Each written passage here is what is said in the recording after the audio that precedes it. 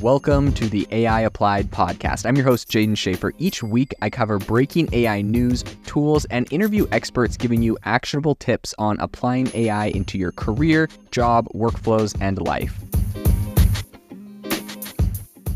Make sure that you go to aibox.ai, link in the show notes, to join the waitlist for our new AI platform. We're going to be launching an incredible platform that allows you to build anything you want with workflows in AI. So you're able to chain together ChatGPT and image generators and audio generators to make really powerful apps for your organization, or you can host them on our marketplace and actually generate royalties from them. So make sure to go to aibox.ai and join the waitlist. In addition, if you like the podcast, if you could do me a massive favor and please leave us a review on Apple or Spotify or wherever you listen to your podcast. This helps me be able to get better guests on here as they check the reviews to see how you guys are liking it. So if you could please do that, I would really appreciate it. Today, Apple has blocked a popular email app that used ChatGPT technology inside of it from posting an update to their app.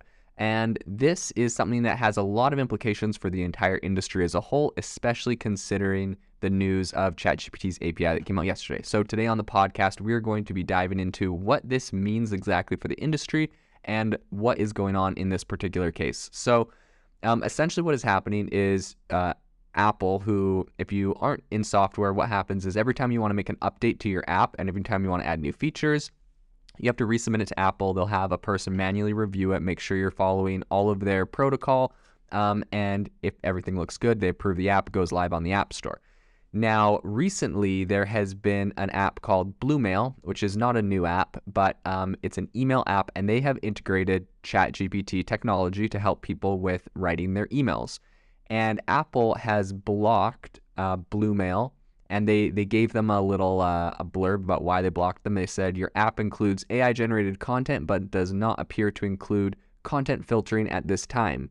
And essentially what they're saying is that they would like Bluemail to update their app and say that it's only for people that are 17 years and older, because it could, have content, like essentially they're saying that the AI built into this email thing could say things that are inappropriate, sexual, reference drugs, or other things like that. So it's pretty interesting. Of course, Volach, who's the CEO of Bluemail, is, vehemently denying that, there's this issue. And furthermore, I think the point he makes is, there's hundreds, maybe thousands of these apps that have integrated ChatGPT. Personally, I created an app called Self-Pause. It's an AI life coach, and we use ChatGPT technology, mostly different APIs from OpenAI, but we have a whole bunch of these AI life coaches and these life AI chats that people can go on and talk about their problems and work through them, help set goals and whatnot. And so we're kind of like the first AI life coach, but we're doing the exact same thing. So the implications in this are pretty massive, because if Apple's telling people that, they have to shut their if they have to put content warnings and put restrictions and stuff on their app, when all of this is just coming from OpenAI, it's a pretty big implication. Essentially, no one under 17, assuming people put their correct age on their accounts, would be able to use ChatGPT technology integrated into apps. And what's interesting is, Bluemail, it probably has it's not just an open pipe to ChatGPT. It's probably got like custom prompts and scripts and things written in there so that it's like harnessing the power of ChatGPT to be able to write different areas, write different things for your email. Probably helps auto-generate titles or subject lines, help auto-generate emails and whatnot. But it's not necessarily like pretty much what I'm envisioning this would look like. If I was writing using ChatGPT to write like an email helper, I would have a prompt in there. So you're on your email app, I would have a prompt in there that says, read the previous email. Based off of that, come up with a reply.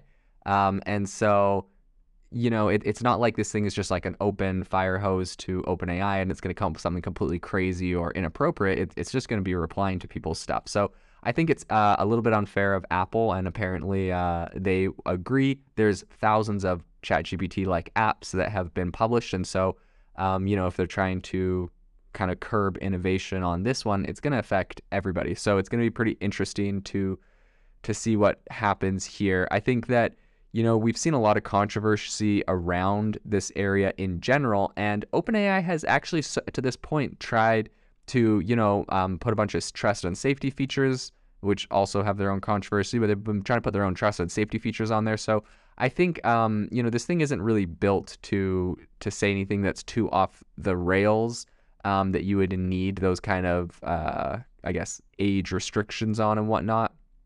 So it's going to be pretty interesting to see what happens there. At the moment, Bluemail is fighting back and saying that they don't need, this new restrictions.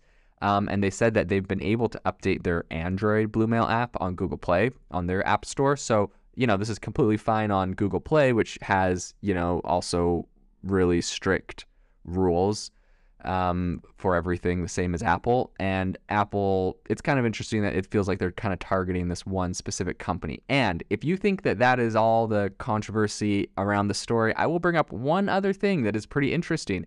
Apparently, this is not Bluemail's first run-in with Apple. So in the past, Apple actually went and removed Bluemail in 2019 when they had, so essentially what Apple did is they came out with this new thing. Everyone used to have this like sign in with Google or sign in with Facebook, and Apple wanted to be, join the cool kid club and have a sign in with Apple. And, they said it was for more security and safety and being anonymous, because essentially if you sign in with Apple on apps, you can hide your email so the app doesn't know what your email is.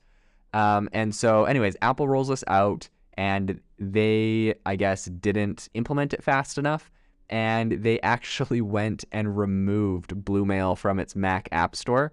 And, they said it was due to security concerns or whatever. And, then they went and they said that there was no security concerns. And so Apple eventually went and ended up approving the app many months later and putting it back on.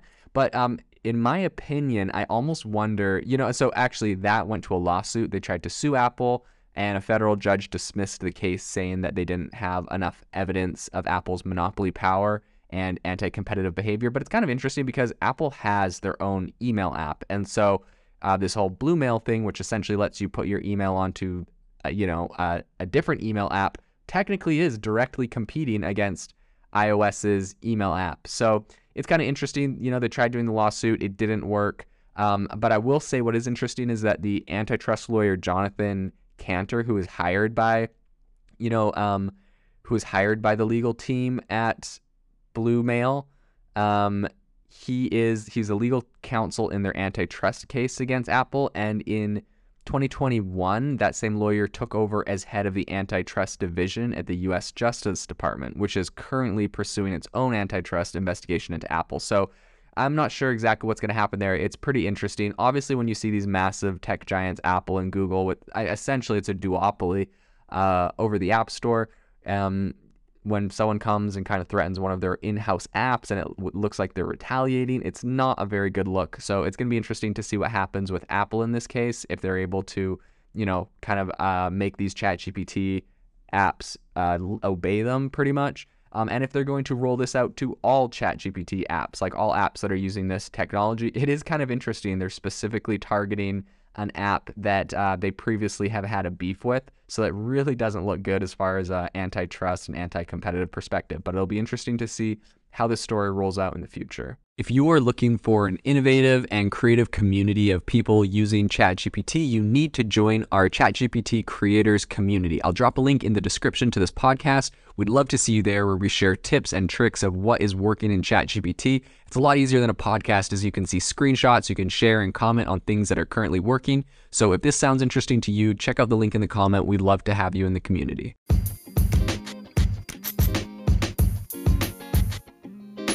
Thank you for tuning in to the AI Applied podcast. Make sure to rate this wherever you listen to your podcasts, and have a fantastic rest of your day.